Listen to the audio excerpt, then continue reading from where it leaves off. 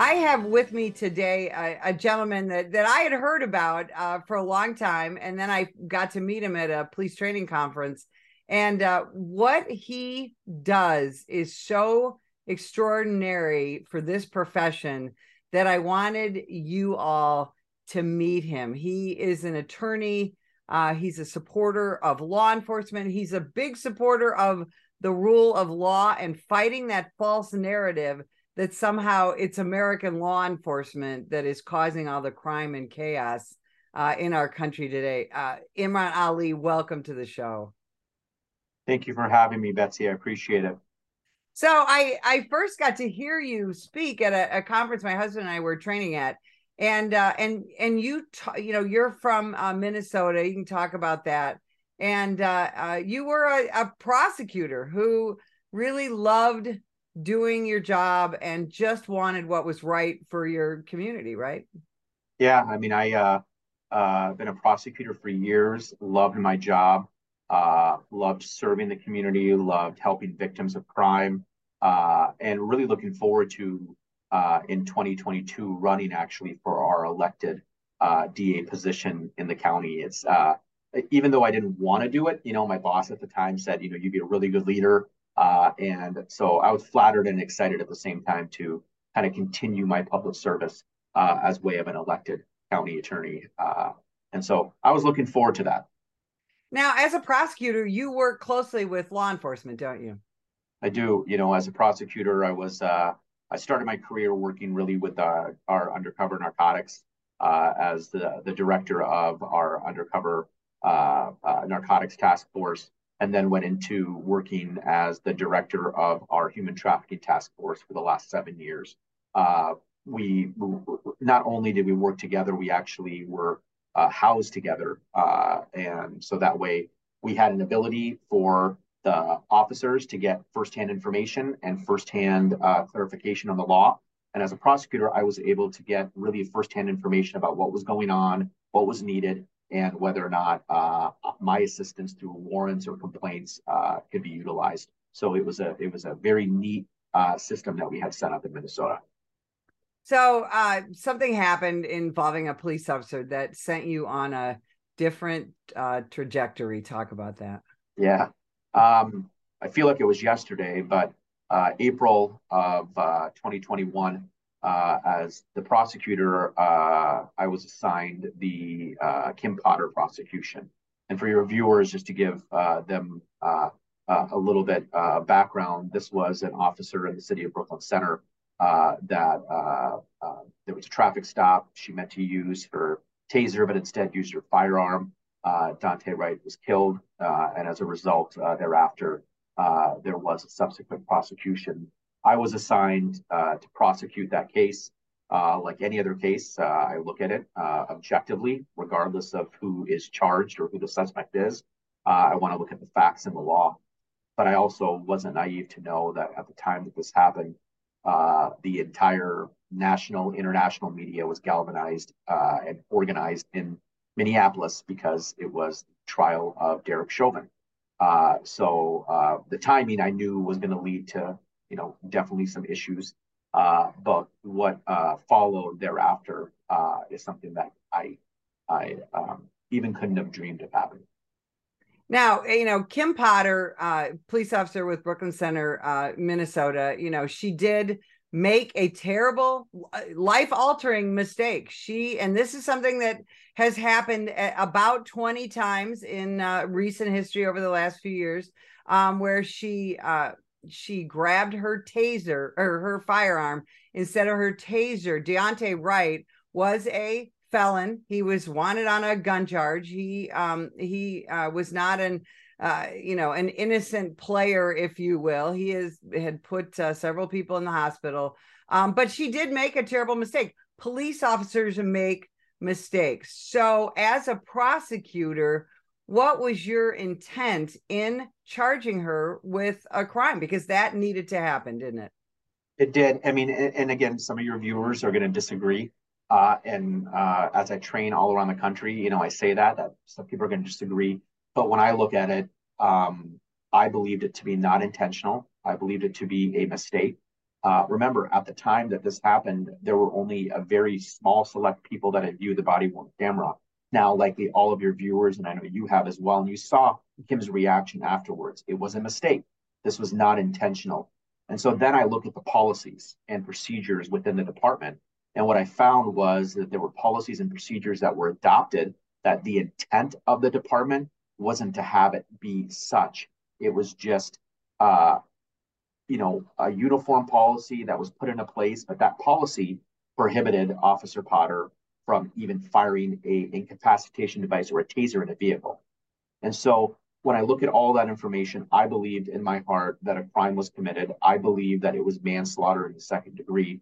And I also believe, like I would on any other case that I've charged with manslaughter, that these are mistakes, and the person behind that mistake should be given probation. And again, that's what I do on everybody else.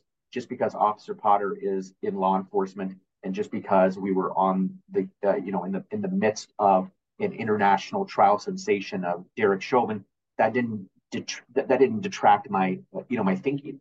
I was going to stand up for what I believe in and how I treat everybody the same way. And unfortunately, I never got to see that play out because I just walked away.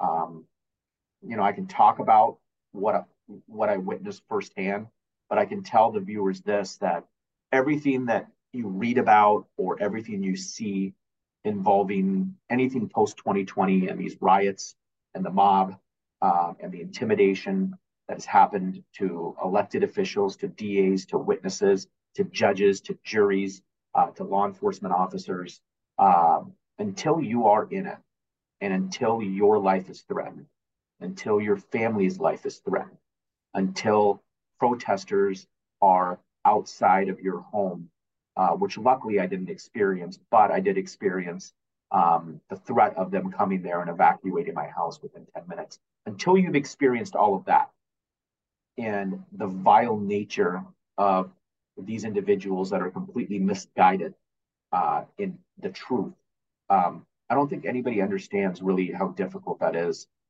to deal with. And I know I could carry that burden on my shoulders, but what I wanted was somebody from the outside, somebody that was a leader in our state, somebody that could speak up and say, I've known this prosecutor. This is a good prosecutor. He's experienced. And all I found was silence. And that silence for me spoke volumes, because those people that should have been talking weren't talking. And as a result of it, it led to me just walking away and quitting. And I can, if you're interested, I can give you a conversation I had with attorney Ben Crump, which is kind of the one reason I would say I walked away. And I had a conversation with him, and I went and talked to my boss at the time. His name is Peter Orbit, probably my best friend, my mentor, definitely the reason I was in Washington County.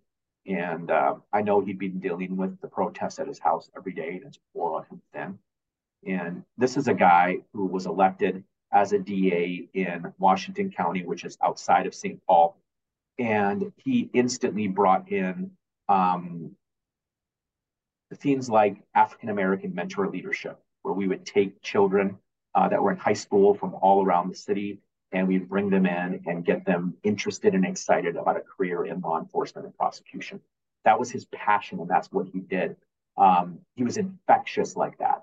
And when I went to his house, I saw a different Pete.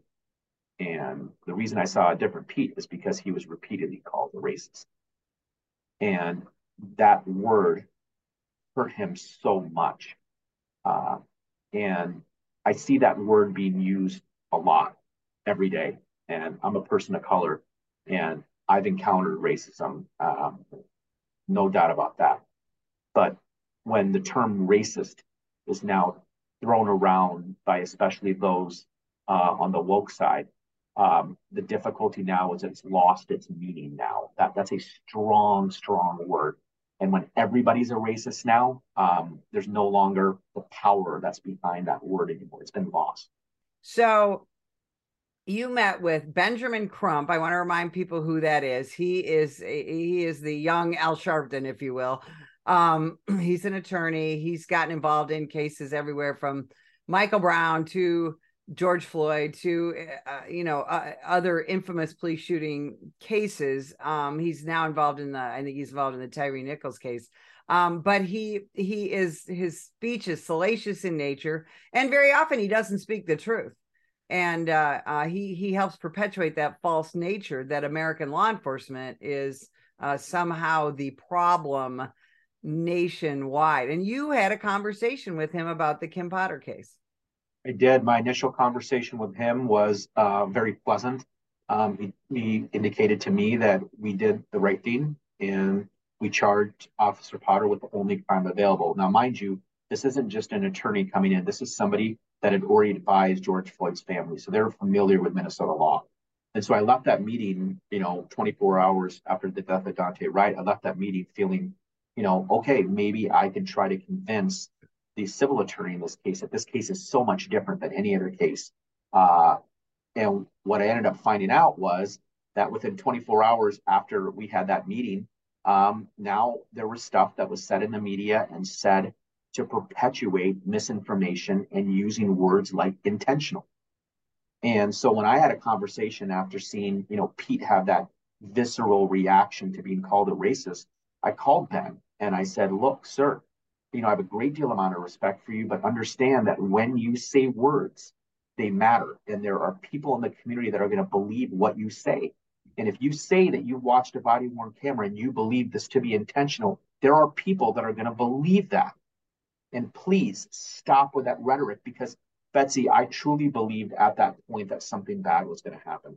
I believed that either a protester was going to harm Pete, protester was going to harm me or my family, a protester, maybe one of Pete's neighbors or my neighbors were going to get fed up with all of the attention and maybe they were going to harm a protester. I just knew that tensions were really high. And my intention of calling Mr. Crump was to say, come on, stop. And I was met with resistance because my job as a prosecutor is to seek justice in the courtroom, and his job is to seek justice in the streets. And for me, that was all too much for me to go forward to be a prosecutor anymore. And so truly, when I say I walked away, I didn't have a job. I didn't have a plan. I just knew that even though our children wouldn't know, even though they're too young and they wouldn't realize the decision I had to make, but I knew that if I'm teaching my 6-year-old at the time about right versus wrong and integrity, and if 10 years, 20 years, and let's say she never knew about anything that happened with this case, it would eat me up alive knowing that I didn't do what I needed to do at that time. So I walked away. Well, so you walked away from that job, but you began a whole entire new passion, and I want to talk about that. And let's start with your dealings with the media, because again, one of the things that you're trying to do out there is fight that false narrative, and we do that at the National Police Association, but you don't see a whole lot of media wanting to talk about the truth when it comes to law enforcement use of force. Talk about that. Yeah, I saw it firsthand with the Derek Chauvin case, because regardless of what anybody thinks about Derek Chauvin and George Floyd, take away all of that. In the middle of jury selection, all of us witnessed a elected city council announce a record-breaking lawsuit and a settlement. And there is no way anybody can convince me that that wasn't an attempt to sway a jury. There's just no way anybody else can convince me as a lawyer, knowing how long those civil cases take. And I'm watching that be covered by the media, and I'm shocked that that's covered by the media while we are in the middle of jury selection in a televised, sensationalized way. But what I've started to do is the last 18 months, I've started archiving headlines from not only here locally with all of the affiliates, the ABCs, the NBCs, Fox, but also our local papers, our national papers. And my point of doing that is to show that a headline is written by an editor intended to divide our country.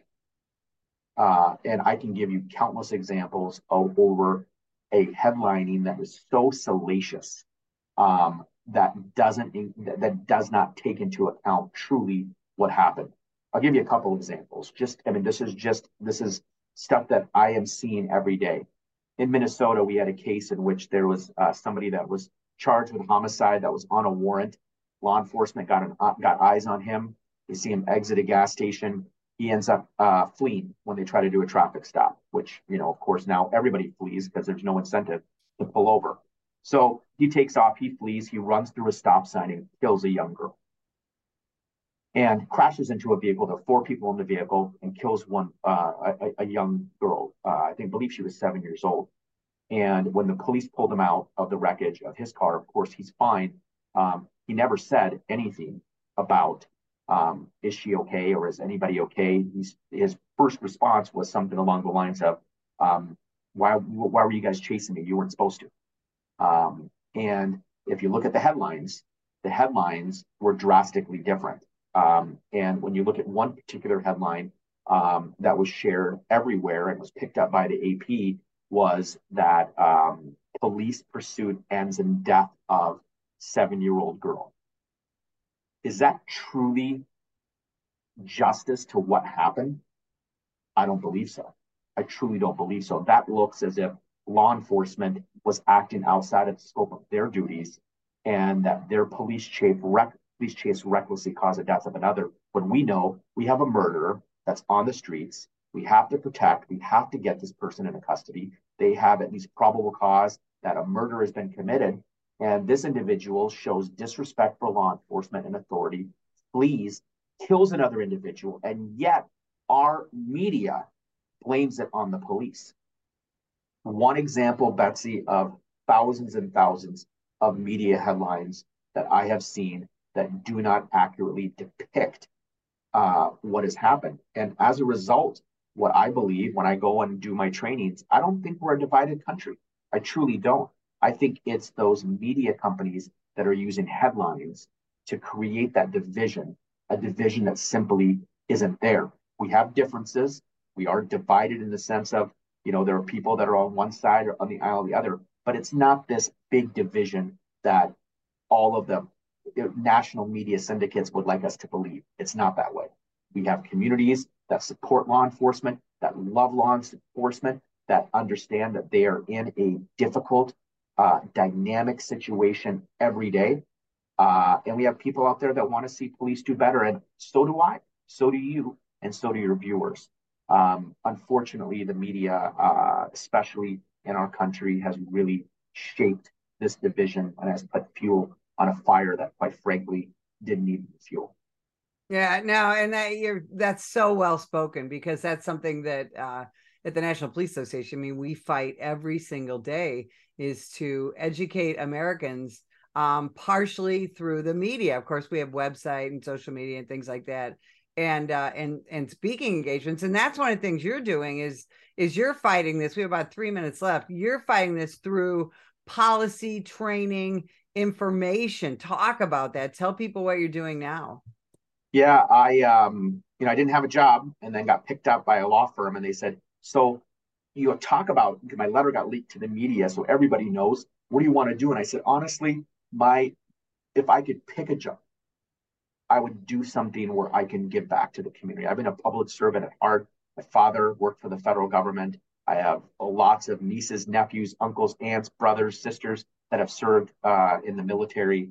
And so I've always been a public servant at heart. And what I want to do is I want to give back. And what I want to truly, the message that I want to give law enforcement is a message of hope, that don't be discouraged. We need you still. The other message is that we can do better. Don't listen to the media and don't listen to the people saying that you have to be perfect. We can be better collectively, just like they can be better. But unfortunately, everybody has their fingers pointed at police because everything is to be blamed on police. But if police do something good, nobody gives them the credit. That's deserved. And so that resilience piece is so important when we're dealing with recruitment and retention, and also getting back to true training. So use of force. I train all around the country in use of force. I've trained over 10,000 sworn just last year. And I can tell you that from Indiana to Washington to California to Minnesota to the East Coast, I I hear from law enforcement that have attended my training and say that I have never heard use of deadly force trained from that way from anybody else. And my reasoning for doing that is that I want to protect, not only inform them about making those sorts of split second decisions, but also to protect them that if they are involved in a DA that is or an AG that is a renegade or an activist DA or AG, that they're also now have the protection of my training, where if they want to subpoena me, go right ahead. Because I'll talk about the facts, I'll talk about the law with no politics. Absolutely. Where can people find out more about you, your training, your appearances? Tell people how they can find you. Well, I'm at Eckberg Lammers. I'm at a law firm in Minnesota. You can find me on our website.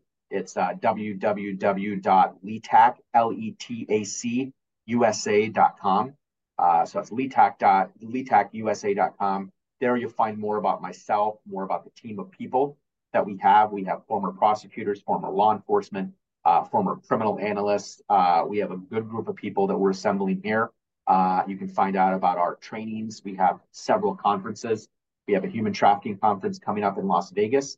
We also have our first ever use of force symposium that's going to be in Scottsdale, Arizona, the second week of May. That is fantastic. I cannot thank you enough for taking time out today to spend some time with us. If you would like more information about the National Police Association, visit us at nationalpolice.org. Sam, put the gun down! Put the gun down! Last year, law enforcement officers were involved in hundreds of thousands of use of force incidents. A use of force incident is when an officer must use nonverbal tactics to gain control of a dangerous situation. Put the knife on the ground. In many cases, officers have no choice but to use force when a suspect doesn't comply with a lawful order. Use of force is always ugly. No one likes it, especially police officers. Together, we can help de-escalate these dangerous encounters. Help police officers by complying with their lawful orders. Don't attack, attempt to disarm, or flee from an officer. Use of force is an officer's last option. Most incidents can be avoided by not resisting arrest. If you feel you've been wrongfully detained by a police officer, then seek a legal solution after the encounter has been resolved. Let's keep everyone safe. Comply now and complain later.